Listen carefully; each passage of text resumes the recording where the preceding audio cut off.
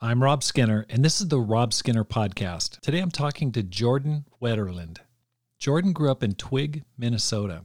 He lived in 13 different households in high school after running for his life from his stepfather, who threatened to murder him. He found a way to go to college and lost his mom to a car crash his freshman year. After graduation, he moved to Boston for graduate school. That's where he met disciples who taught him the gospel. Listen as he shares how he dealt with his traumatic upbringing, how he made sense of his losses, and how he reconciled that with his relationship with God. All this and more on the Rob Skinner Podcast.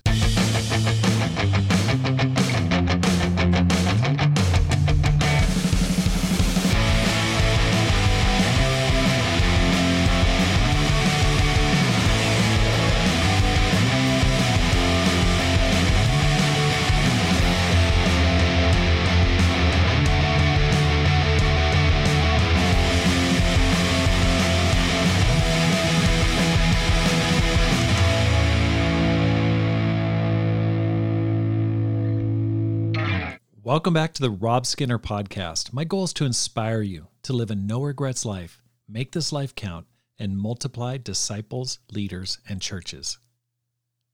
Jordan, welcome to the program. Hey there. You've had quite a personal odyssey growing up. Can you talk about where you're from? Yeah, so I'm from the motherland, as we call it, Twig, Minnesota. Don't bother looking. You won't find it on a map, but it's near the Duluth area in Minnesota. That's cold country. Yeah. We grew up with a wood stove and having to cut a whole lot of wood for those -20 and -30 degree days. Oh my gosh, that's crazy. Now, are you Norwegian or Swedish or something? I'm a whole mix of Czechoslovakian, Scottish, German, and Irish. You bounced around quite a bit growing up. Can you just talk about a little bit about your upbringing? Like I said, I grew up in northern Minnesota in a more rural area. Think less farmland and more forest and trees and lakes and rivers. While I was young, my family unit stuck together. It was my mom, a stepdad, a younger sister, and an 8-year younger brother. Now, I was adopted around the time I was 7, and that was good. My mom and my adopted dad were together for several years, but eventually between some alcoholism and just marital problems, their relationship ended. And that's really where the bouncing around started for me. Around middle school, around the age of middle school, we would bounce back and forth between the stepdad's house and my mom's house. And then when they got divorced, I would stay mostly with my mom. That ended up being a hard situation to grow up in because once they had become divorced, she looked for a lot of comfort in men. And so there's a lot of different men that would come around the house, and eventually one came around that wasn't a safe person to be around anymore. He was a rather violent man. He had just gotten out of jail a few months prior to getting in a relationship with my mom for shooting someone. And so it was around the age of 13 when I had to leave home. And from there, I lived with 17 or 18 different families between 13 years old until the time I graduated high school. Oh my God. Okay, 13 different families? Yeah, somewhere between 13 and 17, somewhere in there. What was your mom doing at this time? So she bounced around a couple jobs.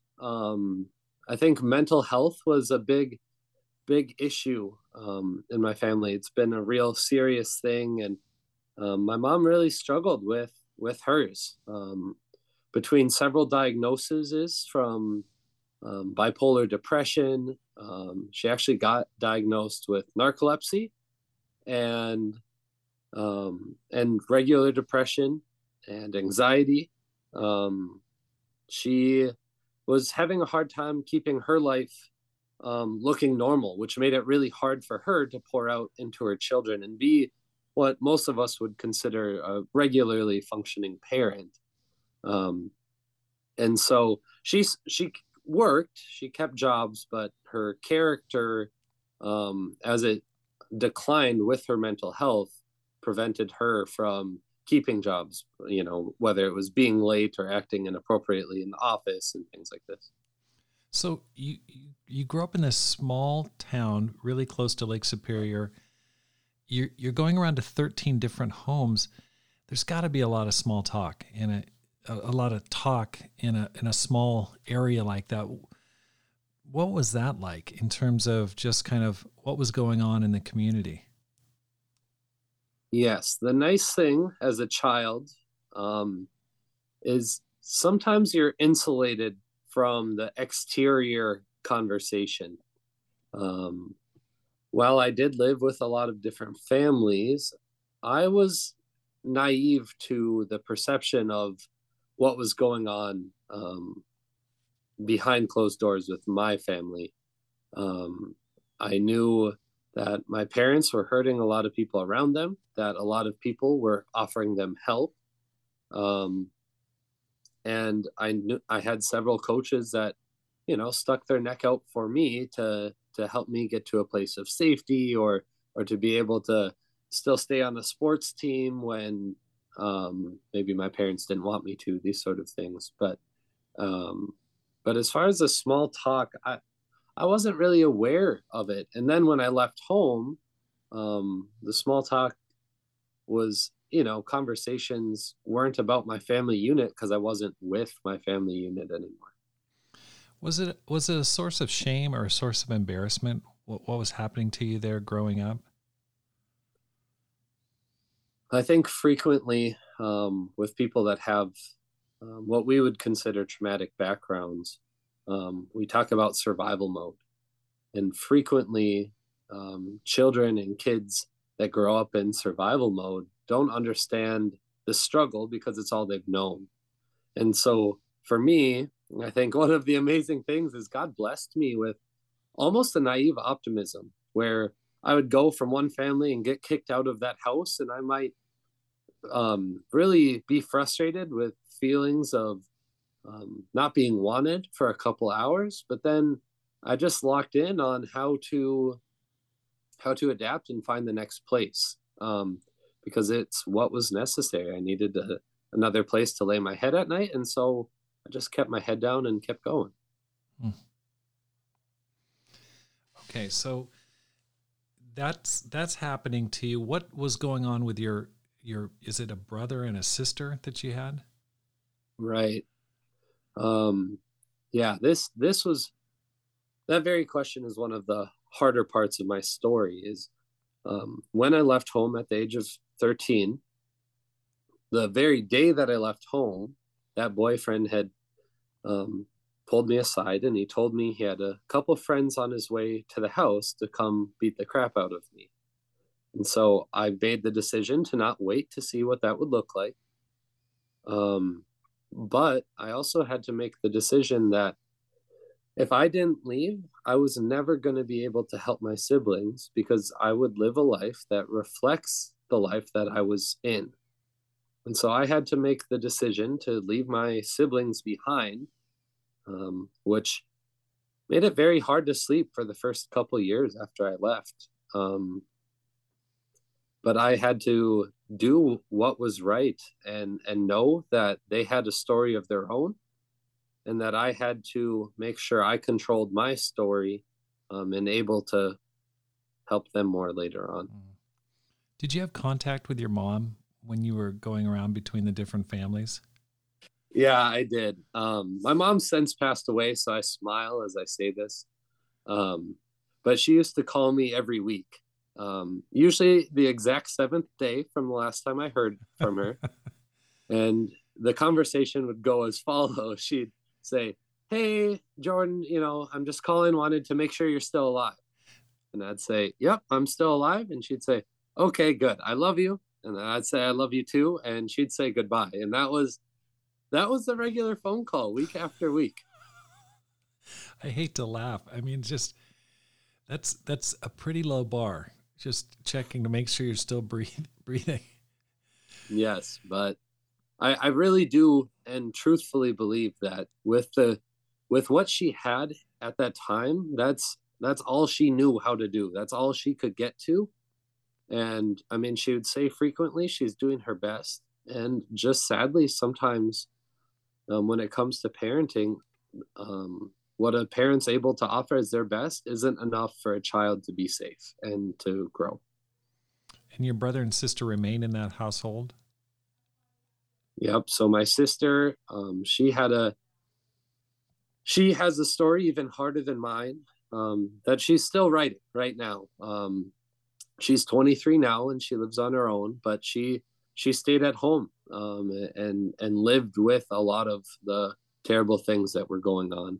And my brother now lives with his dad still, and he's a senior in high school and he's all set to graduate. He's doing really, really well. He's a kind, hardworking, just super awesome person. Okay, so you had this really upsetting, changing, constantly dynamic living situation in high school, but you actually made it into college. How'd you do that? Oh, I am so grateful that I made it to college. There was a family that I ended up living with for my entire senior year. They're still family to this day. Tom and Nancy Aldridge were their name. And they're the ones that taught me that Duke and North Carolina and Michigan State weren't just sports team names, but they had schools attached to these things. And I was a very good basketball player. I had set my high school scoring record, and unbeknownst to me, I was being recruited by these schools that weren't just teams, and had the chance to choose between some Division III and Division II schools to go play basketball. And this family would bring me to some of the local community colleges and state universities and tell me what would be wise decisions financially, and really give me the opportunity to see that, my story didn't have to end with working at the local gas station, but that I could go on and get an education because of the hard work that I had put in into sports at the time. How did you even do sports with such an unstable home life? The unstable home life made it really easy, because in a lot of the nights when I was bouncing around from house to house, I slept in the bleachers in the school gym. And when you're in the gym that late at night, after the janitors have left, you can get a lot of practice in putting that ball through the red rim up in the sky. You slept in the gym? Yeah, several times. It really became a safe place for me. I'd go to the gym early in the morning, and practices were 5 to 7. So if I got to school at 5 and I left at 7 or 8, I could get a lot of basketball practice in during that time and have the safety and security of not worrying about if I was going to be, hurt or in trouble or anything like that if I just stayed in the school building itself. So that became like a refuge for you. Definitely. How about your coaches? Were they helpful? Yeah.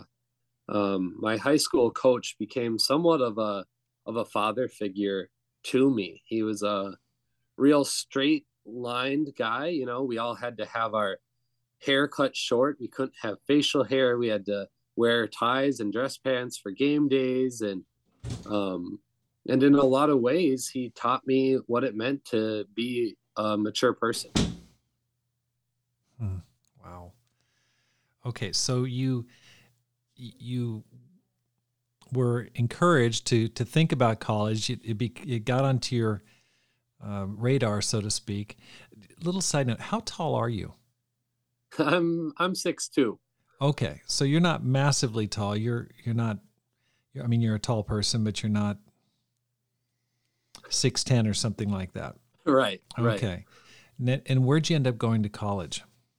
So I went to a university real close to home. It's called the University of Wisconsin-Superior. It's about 30 miles from where I was going to high school. And it was a really affordable state school nearby. And because of reciprocity between Wisconsin and Minnesota, I got in-state tuition there. how'd you find the money to go to school? So that's a good question. My story with undergrad starts pretty hard. I went to school in Wisconsin and I was living on campus. And 3 weeks into my freshman year is actually when my mom passed away. I got a call on a Saturday morning from my little sister. I had ignored the first 4 calls at 5:30 in the morning, as an older brother does when a younger sister calls them. And by the 5th one, I thought I should probably answer this. And my sister called to tell me that there was a police officer at the front door. They had responded to a car crash that night, and they were looking for the family of Jordan Wetterlind, and that's my mom's name. And so I wasn't driving yet, and so I started making frantic phone calls to figure out how to get home, how to be there with my family during this time. But because of my mom passing away and I and her not being employed and things like this, kind of that first year of college was paid for by money that we had received from pensions and things like this that she had when she died. But I realized how quickly that number was getting large. And so I worked 2 or 3 jobs most of the time throughout undergrad to pay for school as I was going. So you went to school and just worked your way through, and then you got some money from her passing. Yes. Okay. How'd you cope with the loss of your mom? Like what kind of impact did that have? Yeah, not very well, I think is the answer. But ultimately it's what helped me see God for the first time. When my mom died, I followed the example I had been given in the same way that in her trauma, she had turned to men for comfort. I turned to women similarly in relationships and, impure relationships. And just looking for any kind of feeling. I couldn't feel anything for a long time after she died. And I just went to try and find any sort of feeling, and frequently that was in relationships, and actually ended up in a particularly bad relationship where one of my teammates in undergrad, I was sleeping with his girlfriend, and it broke me. I felt so disgusting and gross, and couldn't really forgive myself for taking a similar path to what my mom had taken. And that's where the first disciples that God put in my path ran into me. There was some other teammates that had grew up as missionaries in Africa and China, and they went to church every Sunday, and I told them what I'd been doing, and they made me confront the teammate that I was not being a very good teammate too.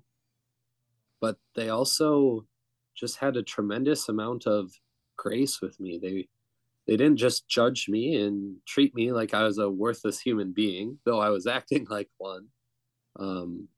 But they started just being my friends. They'd, have me over for dinner in their dorm room or their apartment. And I'd sleep on their futon when nights where I was really just distraught and struggling with the death of my mom, and going to them just in tears. And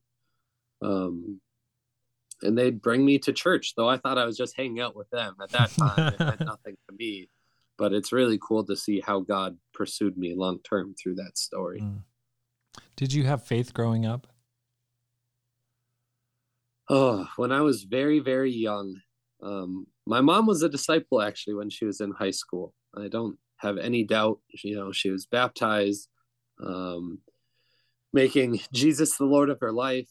And so some of my youngest memories are actually in church, seeing my mom use her gift of singing for God's glory.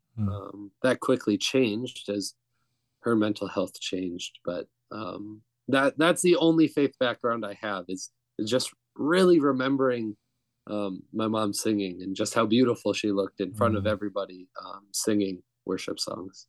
Wow. Okay. So your mom died in a car accident. Was it alcohol related, drug related?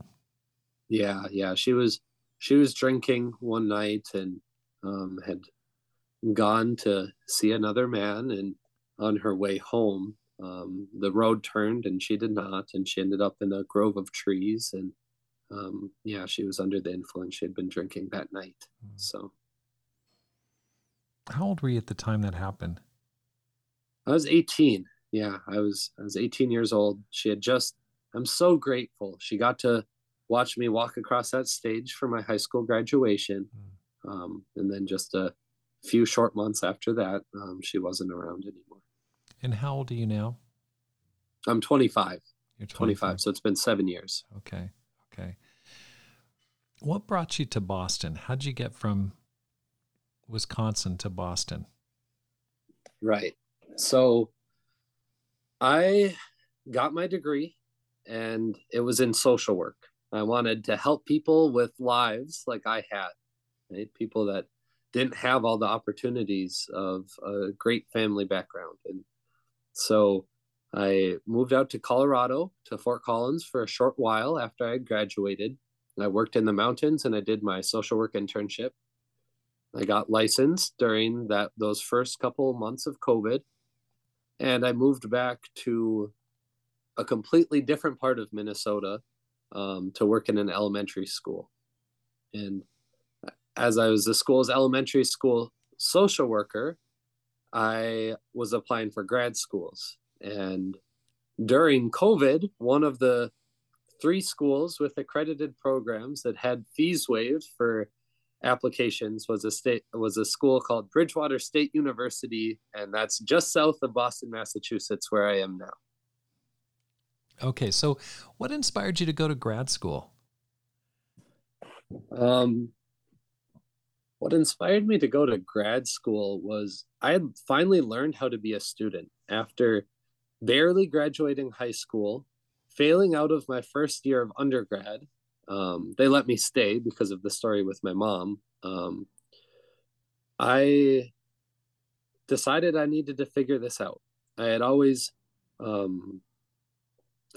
been a really intelligent person. My test scores were always the top of the class, and I thank my mom for that. When I was really young, she used to read to us every night, and so I've always been a really heavy reader. I've read volumes on volumes of books, and I really think that's what helped me later on once I finally was in a safe place to pay attention to school.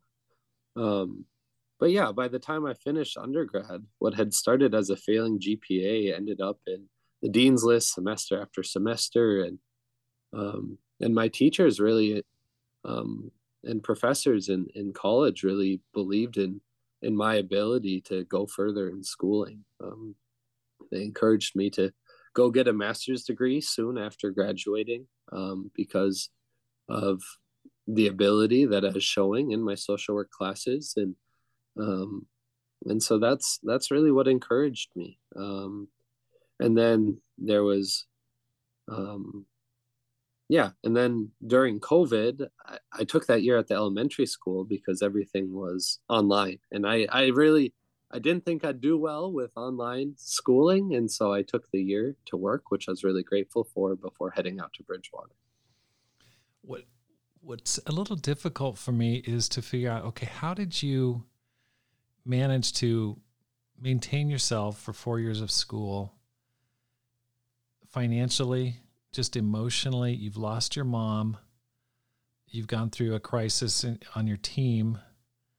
Like what kept you in there? How'd you stay on the rails, so to speak, in your life to complete a degree? I mean, it would have been so easy for you just to completely go off track.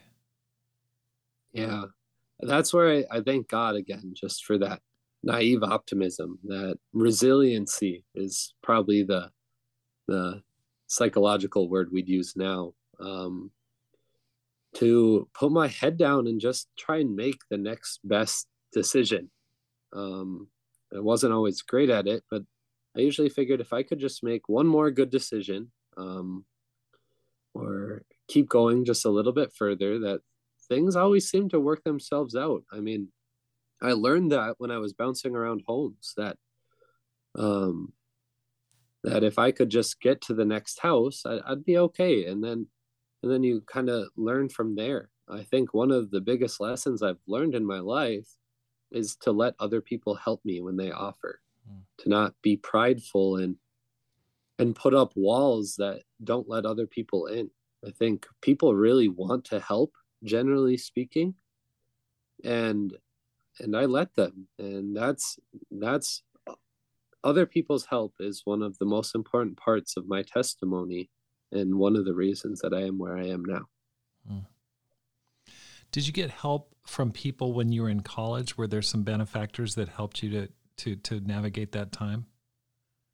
Other than the Christians that you mentioned? Yeah. I think in undergrad, I really was doing things kind of by the seat of my pants. I think there's a couple professors that really believed in me.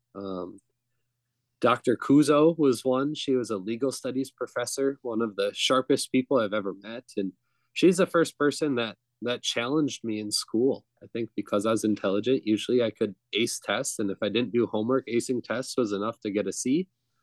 But she wasn't having any of it. She said, well, if you're not going to do your homework, I'm going to have to fail you. And she read all my papers and she critiqued them and told me where they weren't sharp and where they needed work. And she really made me want to be a good student. I wanted to do well in her class because she was pushing me. And I responded really well to that. And it's one of the things that taught me how to be a good student and to move forward, going forward, to want to do well at everything that I did.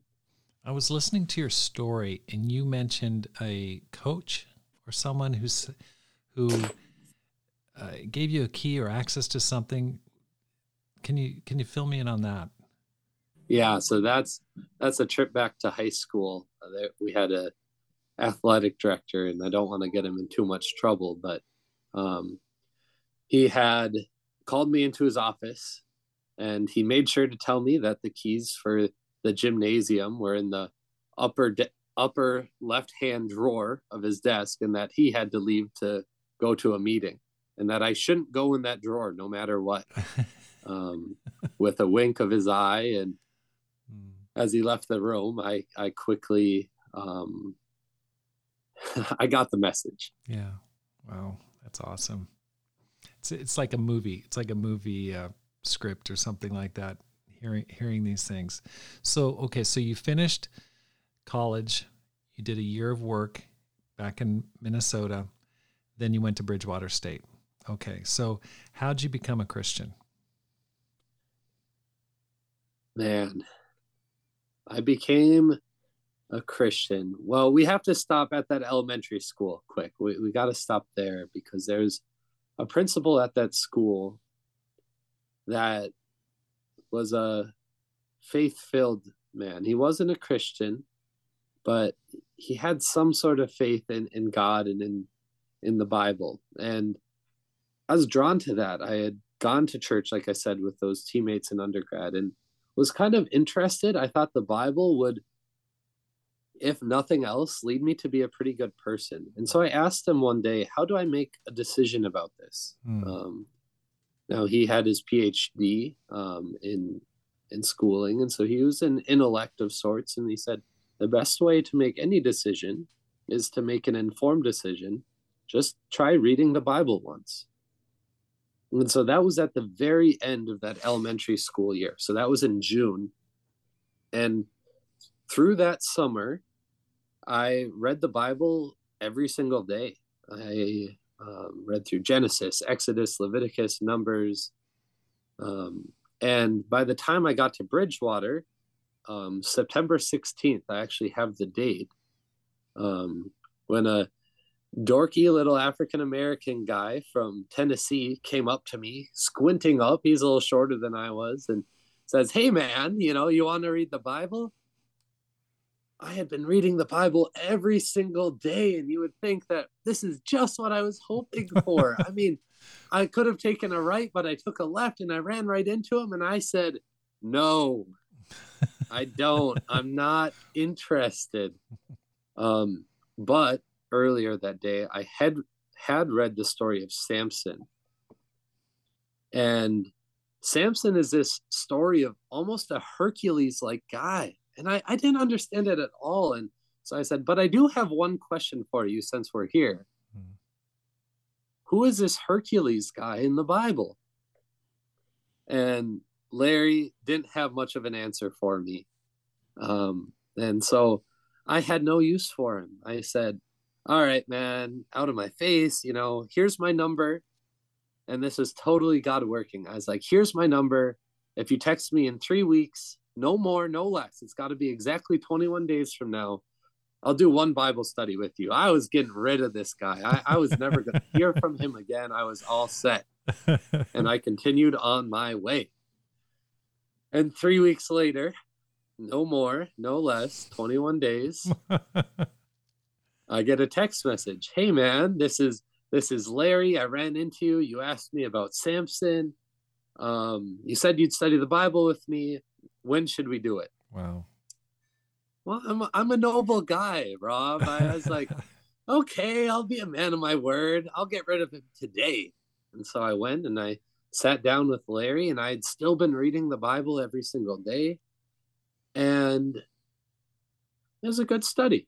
And then I did it to him again. He asked, all right, when should we set up the next one? And I said, well, you know what? If you text me in a month from now, no more, no less, 30 days, I'll do one more study with you. Sure, I'll bite. And one deep breath in and a deep breath out, smile on his face. He says, okay, great. Let's do that. 30 days later, it happened again. I got that text message. And while I was being stubborn, God really uses to develop faith in me. It's in the book of Romans where it says the word produces faith. Well, I didn't really believe in a God the first day I met him. But over the case of those 51 days, through me being in the Bible and reading these stories, and then those first 2 studies, faith was being built in me. God was working in my heart.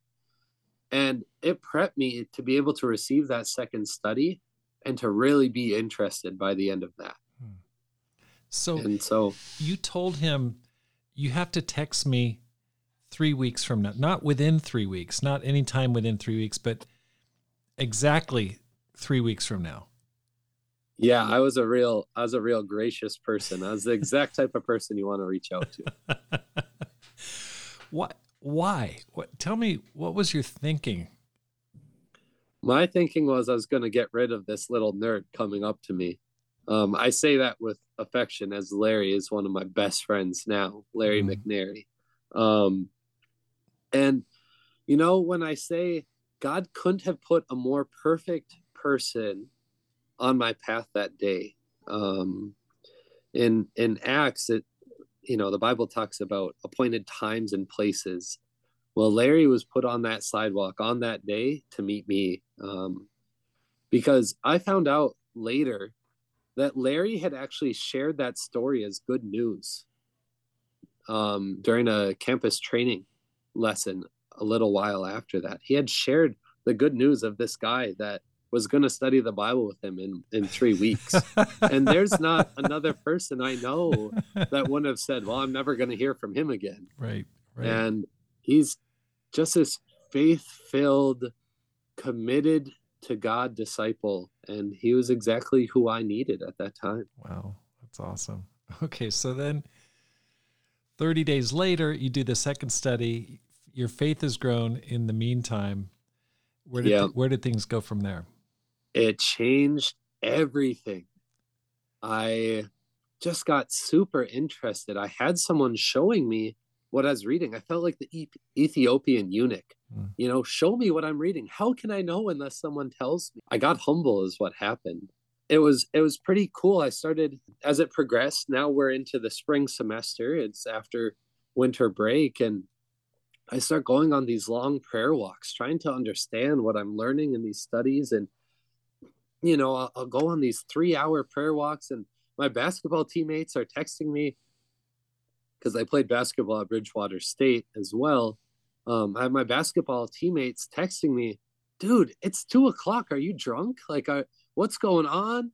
Because I got my hands raised. I'm talking to nobody because I'm really convicted by what I'm learning. And so April 10th, less than 2 years ago, I got baptized because I just became completely convinced that this God of the Bible was the creator of the universe. And this guy, Jesus, really did die so that all of that mess, all of that sin that I had been involved in and participated in could be forgiven, just so I could have a chance at a relationship with God. I mean, it blew me away. It still does to this day. Last night, I was on the phone praying with a brother, just crying because of how grateful I am for what God's done with my life.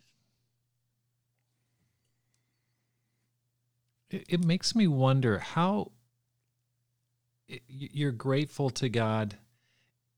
It could have been easy for you to get bitter toward God. Go, my life has been a mess. Grew up in a really rough background, a dangerous situation growing up. How were you able to interpret events that way? How'd you make sense of your background? How'd you navigate it spiritually? Yeah. So at first I was just really grateful that I could have a relationship with God. About a year later, once I'd been a Christian for about a year, I was really struggling with my mental health. I was struggling with that very question, why am I not bitter? Why me? What is God using this all for? And we have a teacher up here in Boston named Gabe Santos that I was able to sit down with at a spring retreat. And he really encouraged me to walk through those hardest moments in my life. And there was 3 in particular. There was one where one of my mom's boyfriends had held a gun to my head. There was one as a 9th grader, wondering when my parents were going to pick me up after a basketball game, and they just never came. And there was a third, another time with my mom's boyfriend, where I had to choose to be forgiving. And I went through all 3 of those hard times in my life, imagining Jesus in the room with me in some way or another, not keeping me from suffering, but being with me in the hardest times of my life. And for about 2-3 weeks, I did that every day, really, really intentionally, knowing that Jesus has been with me throughout my whole story, and God has cared about me the whole time. And so that practice of just where was he, and really imagining just how he was keeping me safe and keeping that finger from being pulled when the gun was being against my head, sitting next to me on that bench as I was waiting for my parents, as I was dribbling the ball between my legs. And, it really brought comfort to me, and it helped me reconcile these hard times, and just understanding how God was going to use basketball as a tool to get me out to Bridgewater State, how he was going to use the hardships in my family to be, and me growing up, to be able to reach out and comfort others someday, because of the comfort that I've been given through Christ, and reconcile these things that God's answering for my suffering wasn't that I shouldn't suffer, but that he participated in that suffering with me. And I have a God that can relate to me, and that knows the hardships that I've been through, and has been through even more hardships than I have, and still chose to be there with me. That must have taken a lot of courage to face down those events from the past rather than just ignore, shut it out, turn it off. Yeah. To talk about working out your faith through tears is what I was doing. I had to it wasn't enough for me to just know that I was loved and that I was saved, but I had to really wrestle with God to understand. And it was about 3-4 weeks of just bitter tears, night after night after night, lots of anxiety and trying to understand where my story um, ultimately fit into God's, and just how my testimony wasn't just my own, but my testimony ultimately is God's, and just how glorious He is in pulling me from where I was. What advice would you give to a person who is wrestling with either mental health issues or has experienced traumatic experiences? What advice would you give them in terms of working through that, and a person who really wants to make this life count, but has a real burden to overcome? Yeah, I think obviously that depends if that person's a Christian or a non-Christian. And it also depends on if they're in the midst of that suffering, or if it's really making amends with the past. But I think in all of this, as a Christian, I think we're allowed and we're able to actually go through with the feeling with courage, to, instead of running away from the hard feelings. I think as Christians, just as we're able to feel joy even more than someone that isn't, we're also able to feel those hardships even more, because they're not what ends up defining us anymore. And being able to sit and wrestle with God and say, this is what I'm feeling, and that being okay, and there not being guilt or shame for being mad at God, or for even being mad at people in your past for the ways that it all worked out. But I think of the story of Joseph in the book of Genesis, right? Where at the end of the day, he said, oh, yeah, I went through these hardships, but he was still able to forgive his brothers because he's able to see and to know how God used him for good of many, many others. And that's really where I've had to get to, is God's going to use all the hardship that I have been through, that I am going through, to really be a light to many people that maybe haven't found a Christian yet that they could relate to with those hardships, or that is willing to get open about the things that they've gone through. It's funny you mentioned Joseph. In preparing for this podcast, I was thinking about that story and how Joseph was able to interpret his events. And when he ran into his brothers, he said, it wasn't you who sent me here, it was God. Though you meant me harm, it was God. And he was able to incorporate God into the big picture and not come away bitter, but he just got a lot stronger. He just became a very powerful personality. So it's interesting that you were able to find inspiration in that. That's Absolutely crazy. Okay, so you've been involved in Chance of a Lifetime, which is a missionary training program in Boston. How and why'd you get involved in that? Yeah, this is one of my favorite stories. So Chance of a Lifetime, they start out in Philadelphia, and then they come to Boston for a little while before they're sent overseas during this missionary training. But Chance of a Lifetime, because I've only been in Boston as a disciple, has been all that I've known as a Christian. Larry McNary, the one I was talking about earlier, he was on the first iteration, the first season of Chance of a Lifetime. And then the next year, while I'm still at Bridgewater finishing my degree, Keenan Mitchell and Brielle Almonte come to Bridgewater State University. And I mean, Keenan will be the best man at my wedding. He's became just a best friend. We spend at least a night a week together. And Brielle is one of the most encouraging sisters I know. She's also one of my very, very good friends. And so season 1 was Larry and Chelsea and Shawnee at Bridgewater State. And so they were my first campus leaders. They were the first people I know.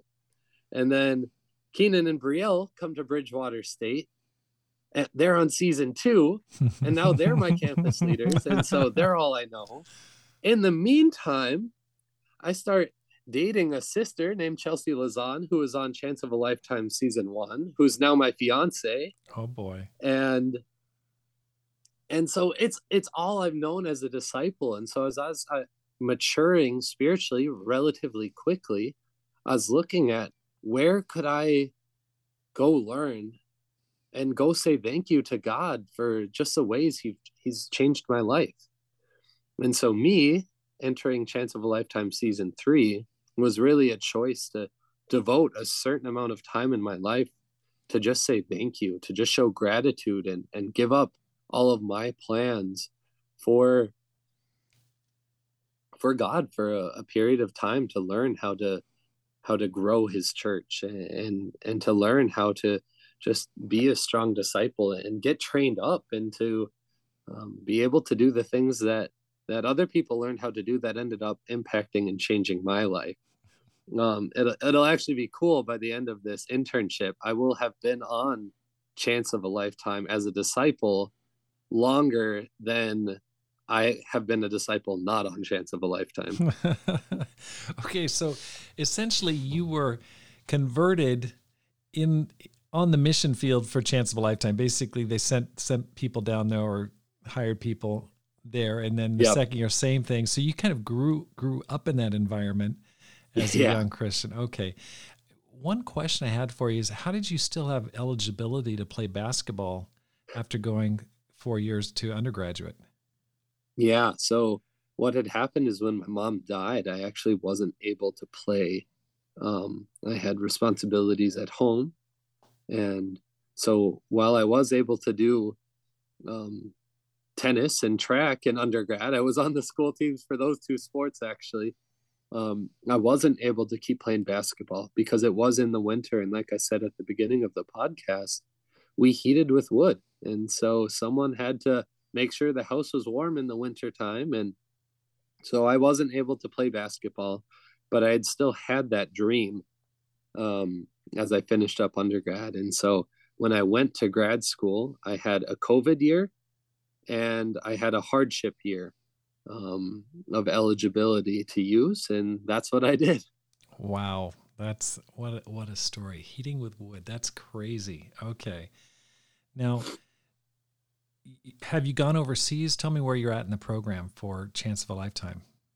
Yep, so I'm still in Boston. I'm in the awesome South Cities region of the Boston Church, and then very shortly I'll be going to Lagos, Nigeria, to get to spend some time pouring out and also being poured into by their awesome ministry.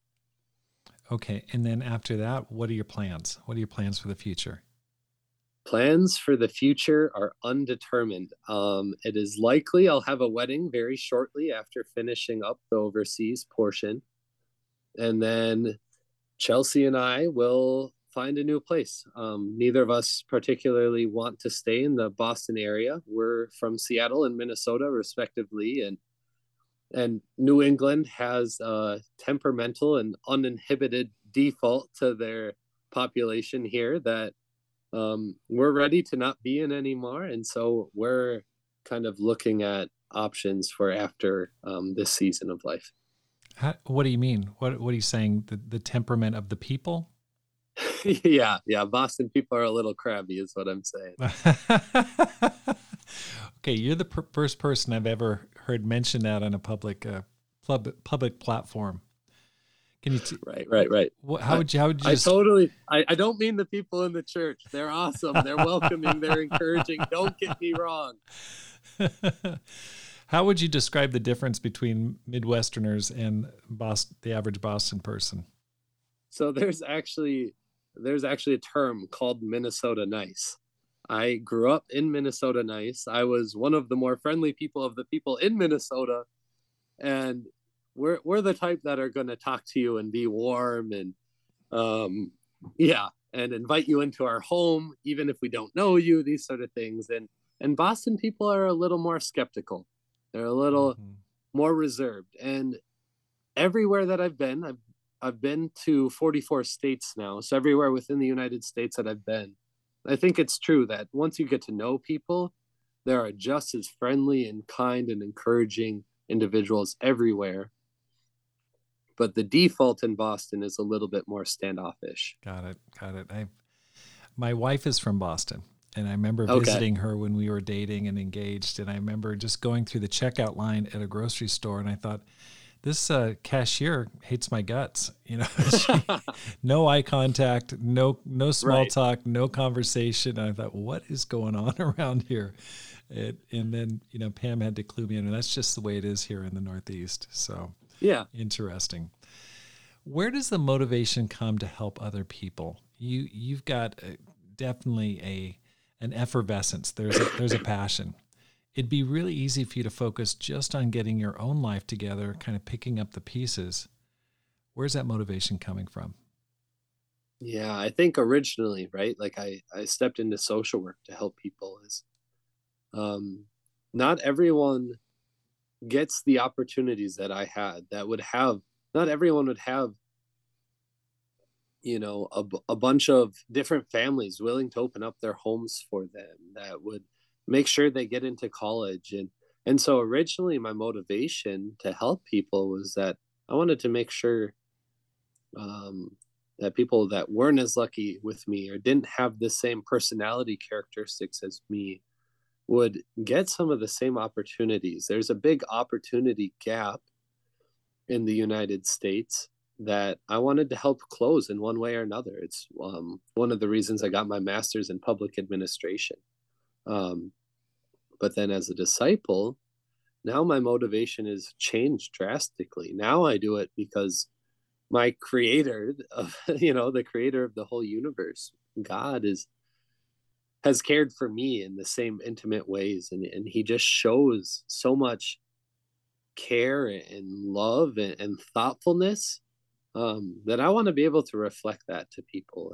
And that's why I want to help people now, is because I've been helped so much. Like how could I not turn for me? How could I not turn and just show gratitude for what all's been given to me?